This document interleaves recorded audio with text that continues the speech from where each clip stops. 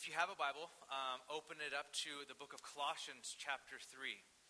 Colossians chapter 3, verses 1 through 4. And then for the last time, before we move on to verses 5 and beyond, let's read Colossians 1 through 4 one last time, pray and talk about this. Because I told you, like what we've been saying over and over and over again is, unless you understand who you are in Christ, you will never get verses 5 and beyond. You just will never understand it. And it'll be unattainable to you and not sustainable. So you have to get this first. So you have to get this. Colossians verse 1. If then you have been raised with Christ. If then is a huge statement. Underline that in your Bible. If then you've been raised with Christ. Seek the things that are above where Christ is, seated at the right hand of God. Set your minds on things that are above, not on things that are on earth. For you have died, and your life is hidden with Christ in God. When Christ, who is your life, appears, then you will also appear with him in glory. Let's pray. Lord, I just confess right away, I desperately need your help with this. I confess that there might be people in this room that I'm using words that are biblical words, but they might not understand them. I pray the simplicity of the gospel would come through still. Pray that we'd grasp it, our hearts would grasp it, and we would together drive the truth of what Christ has done, who Jesus is, deep, deep, deep in our souls. And it would be the truest thing about us, God. Help us to follow you. Would you go before us and teach us? We submit ourselves under your word. We don't submit under the teachings of a man. We want the teachings of God today. So would you please help us? Help me, Lord. We need your Holy Spirit. In Jesus' name, amen. Amen. So we've been talking about identity the last several weeks. We started this series right after Easter. And what we've been saying is what we tend to do as people is we tend to find our identity in one of three places, or actually a compilation of these three places. We find our identity in what we do often. And this is the easiest one because what we do sometimes is what we do most of our lives. Because we work and we have careers, and what we do with probably 50, 60 hours a week sometimes. So I am my work. We begin to define ourselves by our work. I am my work. I am my art. I am what I produce or whatever. It's who we are.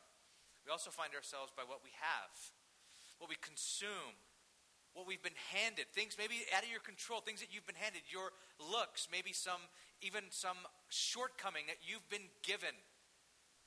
And we define ourselves by these. We also define ourselves by what we desire. I am what I desire. I am what I love. I am what I want. I'm free to be whoever I want to be, and then whoever I want to be that day, whatever my desire is, that's who I am. And that's where we find our identity. So we've been talking about this idea, this concept of identity for the last several weeks. And today I want to make a bit of a confession, but also a bit of an explanation as to why we're doing this series. What brought this entire series to reality, no pun intended there, was I was noticing several things about our young church, very young church, that alarmed me as a pastor. And namely, it was this. A lot of people in our community, in this church, who are following Jesus, or just started following Jesus, or recommitted their lives to Christ, or otherwise, a lot of the people in our community looked a lot like people who were not following Jesus.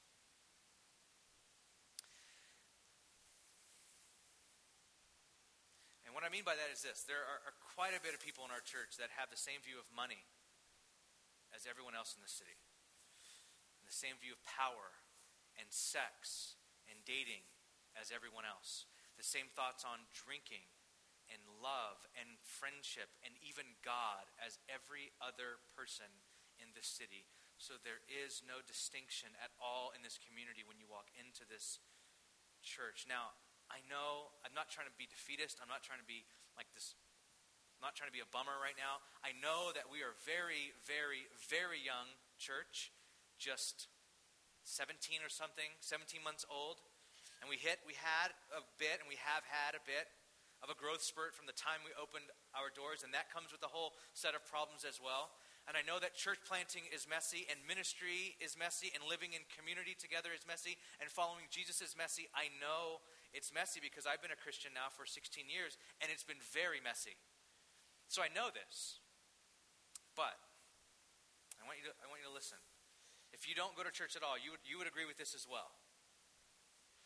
If it is true what Jesus says about the church, that, and even what our secular society, even if you don't go to church, you probably believe this about the church as well, that the church there should be this strange otherness about the church. Everyone believes that. If you don't go to church and you're here, you're like, I kind of expect, if this is a church, there should be some strange otherness about the church. I want to read you Ephesians 5. I know that you guys probably have read this in thinking about like marriage and stuff, but let me read to you and what it says about the church and about Jesus. Verse 25. Husbands, love your wives. Okay? But then it draws this comparison. This is how you're to love your wives. As Christ loved the church. Now listen what Christ has done to the church. He's loved the church. He gave himself up for the church that he might sanctify, that is, set apart the church. So church is to be this movement in the city, this presence in a city or in a place that's set apart, that's a bit sanctified, that's different. Sanctify her, having cleansed her by the washing of water with the word, so that Jesus might present the church to himself in splendor, without spot or wrinkle or any such thing, that she might be holy and without blemish. In the same way, husbands should love their wives. So what it's saying here is that Jesus loves the church, died for the church, and then set the church apart to be sanctified. And you might not know what that word means. It means like set apart, holy. And this is what Jesus desires for the church. I mean, everyone, think about this for a second. Someone who just walks in off the street, and if you don't go to church at all, you come right into this church, any church. It doesn't want it to be full of people that use money and sex and power and authority as everyone else either. Everyone agrees with that. Everyone does. If you go to church or not, you're like, I go to church, I don't expect them to use power the same way as the world uses power, or sex the way the rest of the world uses sex, or money but I don't want them to be self-righteous either. And Jesus says that's what I desire for the church as well. They expect a certain level of otherness, might even say holiness in the church. There should be in the church what the Bible calls, and it might sound strange, but the Bible calls it the aroma of Christ. The essence of Jesus that permeates his church. There should be this solidarity with Jesus. We should smell, even if you hate the smell or the look of Christ, the church should still reflect Jesus and smell like Jesus, and we should look like Jesus. I mean, we're a community who claims to follow Jesus. And so, I know this is very hard to listen to. It's very hard to say. So it must be hard to listen to, maybe. And so as we're praying through this, I was praying through this as we were closing up the book of Mark and talking about Jesus for the first several, year and a half of the church or something, whatever, a year and a couple months of the church. Praying through this, I just couldn't do what other churches, a lot of us grew up in, did.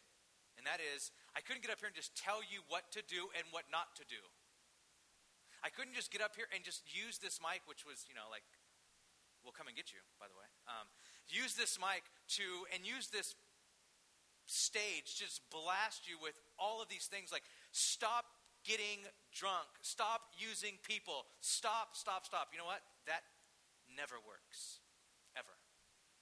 Didn't work for me. And I know for some of you it didn't work for you either. That's why you live in San Francisco. I've heard your stories. So what's the biblical model for transformation? I think most of us could agree in here that if you follow Jesus, there should be this model of transformation. You should be changed into the image of Jesus. You should look and reflect, have the mercy and the compassion and the love and the openness and the holiness of Jesus. You should have all these things if you're following Christ, but how do we do all of this? What's the model of transformation? How does God transform us? How does God transform the individual or an entire community? How do we as a church change to become more like Jesus, whom we follow? The scholar N.T. Wright, in his book After You Believe, the book that we recommended that you would get during the study, you could pick it up downstairs, says that there are two main options for how human behavior is normally seen. Two ways that we go about changing our behavior, looking at behavior, and there are these.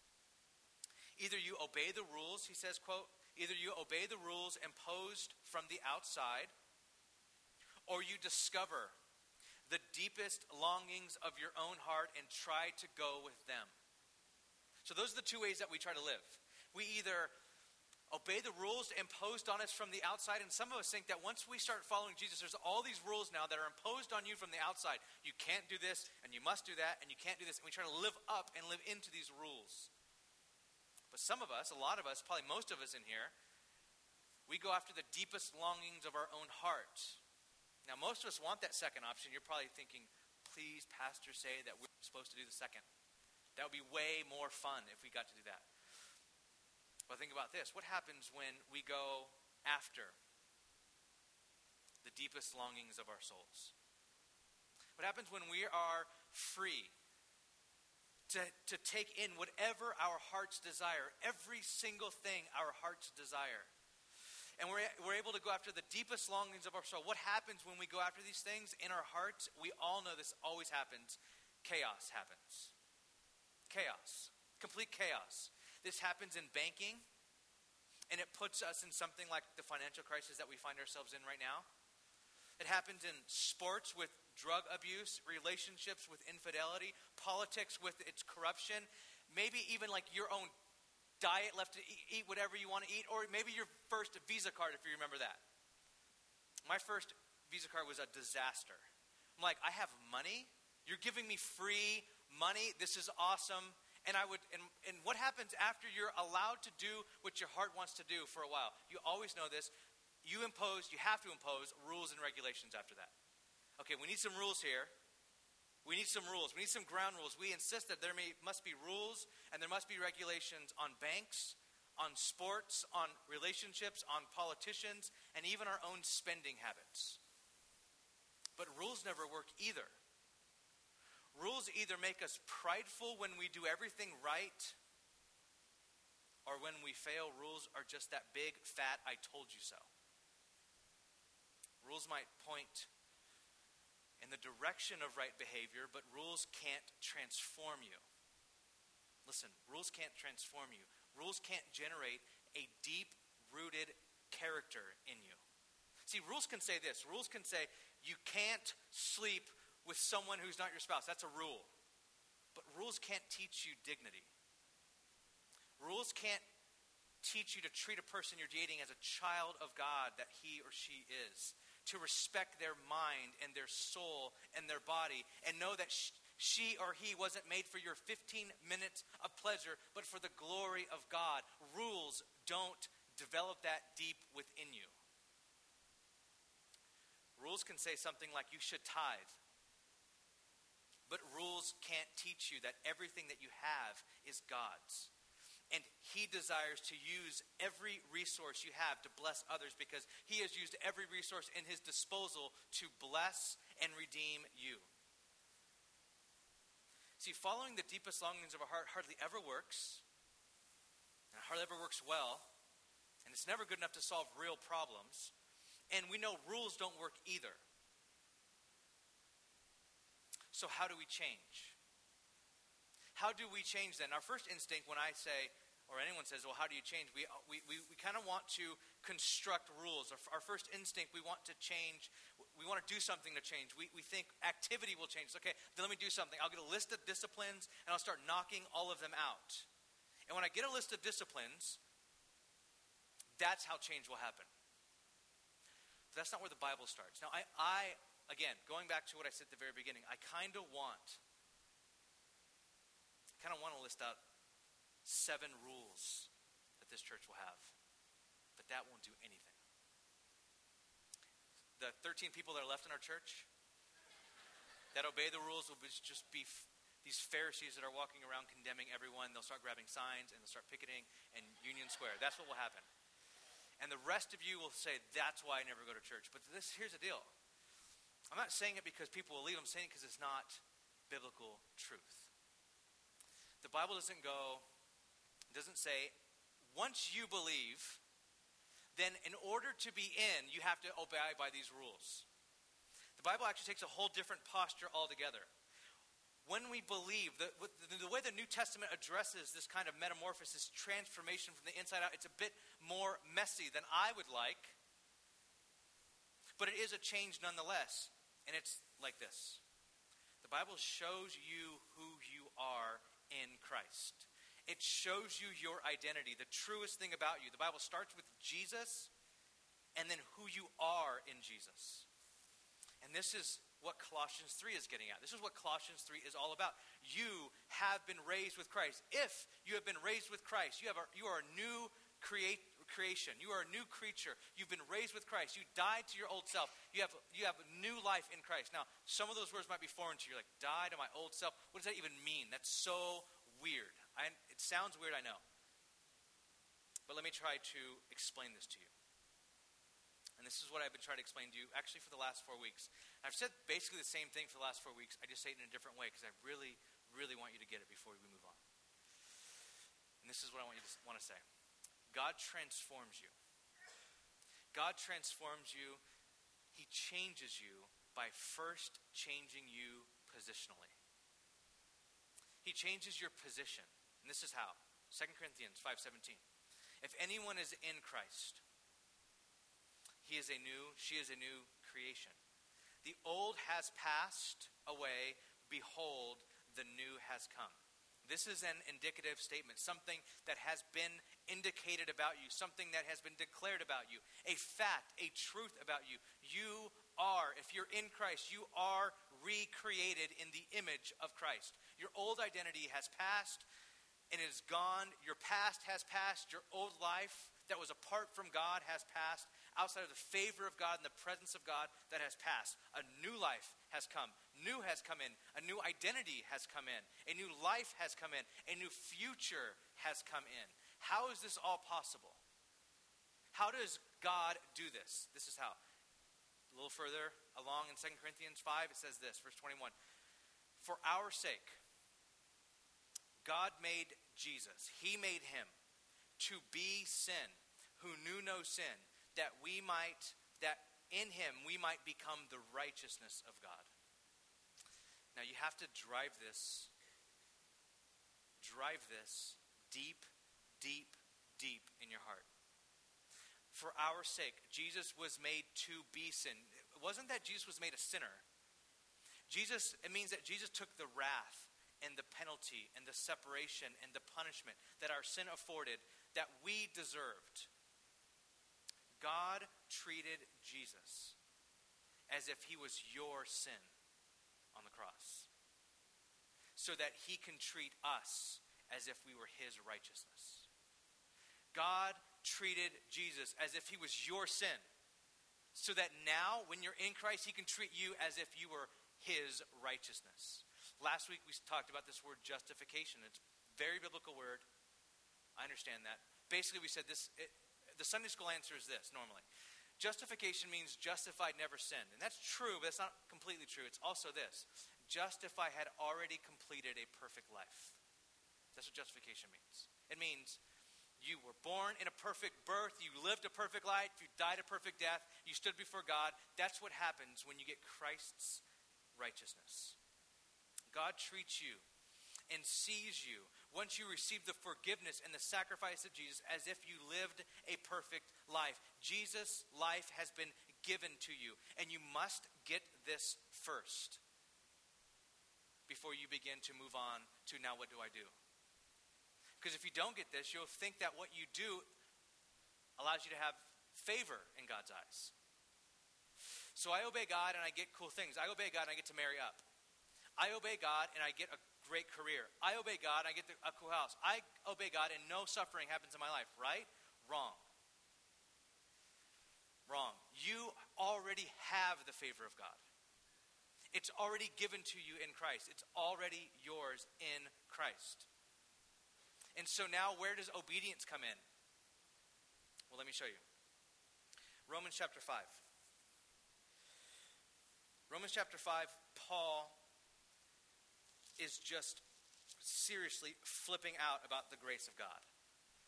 And he's going off about how great the grace of God is. And unless you get the grace of God, you can't get anything else. But if you get the grace of God, you can go through suffering. You can go through obedience. You can go through anything if you get the grace of God. And this is how he says it. Therefore, chapter 5, verse 1. Therefore, since we have been justified by faith, there's that word, justified. By faith, we have peace with God. The war is over. We have peace with God through our Lord Jesus Christ. Through him we have also obtained access by faith into this grace in which we stand, and we rejoice in hope of the glory of God. More than that, we rejoice in our sufferings. Now, this is a trip, okay? If you get to the core, Christ's acceptance of you because of his finished work on the cross, if you get that to your very core, you can rejoice in sufferings. Now, first of all, who does that? Who, when they suffer, like, you know what, praise God. No one, I think maybe two of you might in here. All the rest of us are lame. There's no way in the world that we do this. But how can we do this? You ever notice how we only praise God when we do a good job? Like someone says, hey, good job. We go, thanks, praise God. But when we do a bad job, like you did a bad job, we never go, you know what, praise God. No one does that. Why can you rejoice? Even though when you do a bad job, how can you rejoice? Can you praise God when you suffer and when you suck? How can you praise God then? You can praise God that though you made a mistake, it doesn't change your righteousness in Christ. Your place is secure in him no matter what. You can praise God that you can learn and grow from your mistakes. That God is building and producing in you character and endurance and hope. You can praise God that because Jesus has won, you are free to lose. That's sometimes we don't really get that. Like, I have to win everything. No, because Christ won, you're free to lose. In his book, Surprised by Grace, Tullian Tchividjian says this. When we understand that our significance and identity are in Christ, completely in him, we don't have to win. We're free to lose. The gospel frees us from the pressure to generate our own significance and meaning. In Christ, our identity and significance are secure, which frees us up to give everything we have, because in Christ, we have everything we need. If you're in Christ, you have everything you need. You have every hope. Every desire, every longing is found in a true knowledge of Jesus. You must get that. You must drive that so deep within your soul that it becomes the truest thing about you. We're not showing an identity video. It's actually going to be next week. We're going to plan on showing it this week, but it'll be next week. And in there, we're interviewing a teacher that you're going to meet next week. And I'll kind of give you a little preview. There was this really great time, this moment when we were interviewing this young man, where he was talking about how he was at work, he wasn't performing the way he thought he should perform. And it was destroying him. Day after day, destroying him. He said what he had to do day after day after day after day is preach the gospel to himself, which means I'm not my job. I'm Christ's. I'm not the sum of what I produce. I belong to Jesus. I'm not this. I can keep moving forward, even though I might fail, even though I might not produce what I really know I can produce. Grace. And then he said, he was a teacher, the principal, or his boss pulled him aside and was like, gave him very, very, very high praise for something he did. He said, for the first time ever, I actually had to preach the gospel to myself when I won. Because I wanted to find my identity. And I knew it. I am that. I worked so hard, I am that. He goes, I had to preach the gospel to myself. And go, I'm not that. I'm not that. I'm Christ's. You have to drive the gospel, and you have to drive the fact that you are Christ's. And that you're secure in him in every temptation, and every bit of loneliness and every success and every failure and everything. You have to drive it deep. And I'm telling you, as someone who is trying to do this between services, I'm trying to do this between Sunday and Monday. I'm trying to do this as a young church planner who's just learning how this thing works. I'm trying to do this as well. You have to, and I have to drive this so deep in our hearts that it becomes the truest thing about you. That if you cut yourself open, so to speak, it would be Christ right down to the core. And your identity would be in him all the way down to the center. To where you can lose it all, but you won't lose Christ, and that's okay with you. Paul, and there's this portion in Acts when he stands before, I think it's Agrippa. And he's standing before Agrippa, and he was talking about all his sufferings. He's talking about all the things that he went through, and he says, even though, wait a minute, I might be mixing up two stories. Anyways, I'll get my facts straight next week. Paul, or he was standing in for the elders, I don't remember. He was doing something, but he has this phrase, he says, but he was mentioning all these things in his life that all these this being shipwrecked and being beaten and all these things for the sake of the gospel, and everyone telling him to stop and stop proclaiming and stop preaching, and he says, none of these things move me. Like one of my favorite phrases. None of these things move me. Like, I'm so secure in Christ and who I am in Jesus. I could be rejected, beaten, accepted, praised, starved, fed a really good meal, but none of them move me. I'm Christ's. You must drive this very, very deep in your heart. There is a moment in 2004 where in my life this came to me so vividly. Where at this point I had been a Christian for 9 years. I had been on staff at a church as a pastor. I got saved in high school, and I had this moment where I started thinking about the righteousness of Christ and who Christ was, and I realized, and I know this is like a duh moment, but it was really profound to me, that Christ didn't love me. God didn't love me any more 9 years later than he did the very second I opened my heart to Jesus. I'm not any more righteous in his eyes than I was that very second. Even though my life had looked a little bit better and more clean, even though I've kind of, there was this sanctification that happened, I did certain things less, my position in Christ never changed.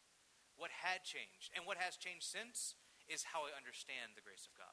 How I understand my place in Christ. How I understand who Jesus is and who he is in my life. See, most of us, when we begin to follow Christ, we assume that there are a list of rules to follow. Okay, now we belong to Jesus. Now that there's these rules to follow. There are no rules to follow. There's a person to follow. Jesus. We follow Jesus. And we become like him when we look upon him. That's why Colossians and Hebrews tells us to look upon Christ, the author and the finisher of our faith. Set our minds on Christ. Set our hearts on Christ. When we do that, we're changed. There's a transformation that happens in us. And that's how we change.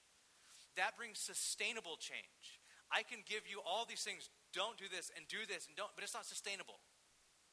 The only thing that's sustainable is once you understand what Christ has done for you. And that melts your heart. By believing what Christ has done and seeing that, what you're doing is you're driving the truth of Jesus and your identity in Jesus to the core of who you are. You keep driving it in and in and in and deeper and deeper. By remembering over and over again, you're preaching the gospel to yourself, which means this. Christ is everything. He is my salvation and my life. And that's a free gift, not earned. I receive it by faith. And you drive that in. And you're preaching the gospel to yourself over and over and over again. Last year when we started our community groups, we started with this gospel packet. And in there was this quote. Identity is a complex set of layers. For we are many things. Our occupation, ethnic identity, etc. are a part of who we are. But we assign different values to these components, meaning Our job is a part of who we are, but we say it's everything that we are. Our desire might be part of who we are, but we make it everything we are. These components, we assign different values to these components, and thus Christian maturing is a process in which the most fundamental layer of our identity becomes our self-understanding as a new creature in Christ. That becomes the core of who we are. That's where we find our life. That's where we find our identity, in the fact that we're made new in Christ, along with all of our privileges in Him. See, this is what Colossians 3 talks about in seeking and setting. We seek the things that are above where Christ is, and we set our mind on things that are above. For you died, and your life is hidden with Christ in God. That's what this means. You put your new identity to bear on your old identity. You must do this. This is a mental exercise, a meditation exercise. You must do this. Every time an old fear, an old past, an old coping mechanism, the way you cope with life, an old mechanism, the way that you might win over someone that you desire, that you like, that you want to whatever. Every time it's like, this is how I win them. This is how I make myself attractive. This is how I do this. This is how I swoop in on them, whatever. This is how I do it. What you do is that's your old way. You apply your new identity to that situation. Who are you in Christ? You're beloved. You're accepted. You're holy. You must apply your new identity and bring it to bear on your old identity. This is the only way you can change to become more like Christ. And this is the posture that the scriptures take after you believe. It calls you to become who you are. A couple examples and we'll close. 1 Corinthians 6:18, a very obvious one. Flee from sexual immorality. Every other sin a person commits is outside the body, but a sexual immoral person sins against his own body. Listen, now, it could stop there, like, just, hey, stop it. But doesn't. It draws on who you are. Or do you not know that your body is a temple of the Holy Spirit within you? You are a new creation, and God lives in you. Whom you have from God, you are not your own. You were bought with a price. You died. Your life is hidden with Christ in God. So glorify God in your body. See, that command doesn't become how you're saved or not. That command is who you are. You belong to Christ, and men and women are God's creation. Another example, Colossians 3:19, do not lie to one another. Seeing that you have put off the old self with its practices, don't do that anymore. Stop lying, defending yourself. You've put that old man off. Now you've put on the new self, which is being renewed. This new self of yours is in a process of being made more like Jesus in the knowledge after the image of its creator. You are being restored, recreated. You're in this process of realizing what's true about you. You see that? It's like you have all these things that God has done in you, and then you're in this process of realizing it. So, here's how I'll close. You and I must repent. It's a really great biblical word. I don't know if you know about this word, repent. Repent of the things that you have over-identified with. Repent of the things that you've over-identified with. If you over-identified with companionship,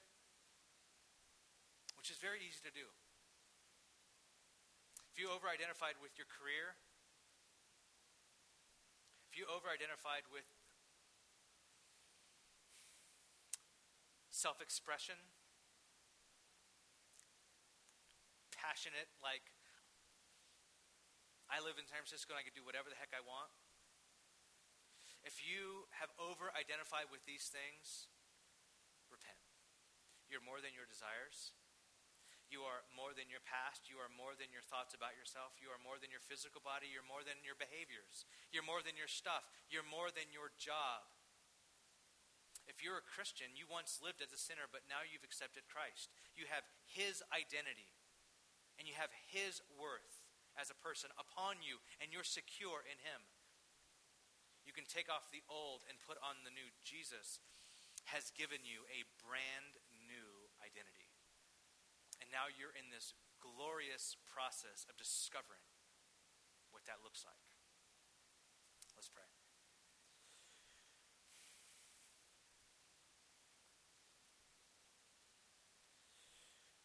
Lord, I thank you for the grace of God. If it wasn't for the grace of God, I would be crushed. We would all be crushed in here. There is no one righteous, no, not one. No one can stand before you. No one does good. No one seeks after God. No one. But the righteousness, the holiness, the rightness apart from the law has been revealed in Jesus Christ. We believe upon you and are saved and are transformed and are renewed. And so, Lord, I pray for this church. There's no way in the world that I'm standing up here, God, saying, be like me. I'm standing up here saying, be like Jesus. And so I repent of every good and wicked deed. My righteousness is found in you. I pray that you would make this church like you. Help us from self-righteousness and pride, but also help us from licentiousness and sin. I pray that this church would be the aroma of Jesus in San Francisco. Make us like that together, God.